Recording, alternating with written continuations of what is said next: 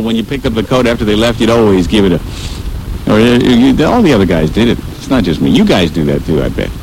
I bet. Yeah, men are like that. Something sweet's in there, and if we get their coat, we never stole it. We put it in the lost and found. Sure enough, they'd come back for it later on. But we'd give it a sniff or two. If she was sweet,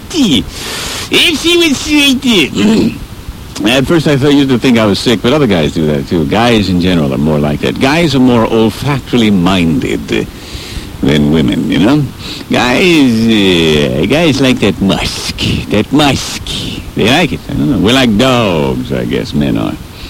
Men are more like dogs. Dogs are like that. They haven't even said hello and they're sniffing one another. Sniffing each other's pujas. Can you imagine if we were like that as human beings? If that's what we did, like dogs. Pleased to meet you. Good to meet you. Oh, good to meet you. Oh. Yeah, could you see Reagan and that Russian commie going for the big summit meeting? They probably do it formally. Good to meet you, comrade. Oh, good to meet you, sir. Oh, God. It would be bizarre. It would be bizarre. And I make no apologies for us. Being an olfactory kind of guy, women probably think, oh, my God. But men are like that. Men in general are like that.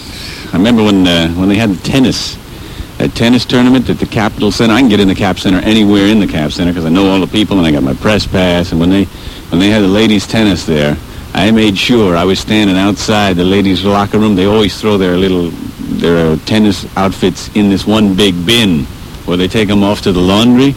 And I was standing right by that big bin, waiting for them all to finish up, waiting for them to throw those sweaty little under things in there, those little tennis gowns, those little tennis bibs, their sweatbands, their headbands. I was waiting to dive in there, and sure enough, I snuck around the corner. The security guard wasn't watching. I went, whoa, and I dove in there, but I landed on top of Martina Navratilova and Billie Jean King.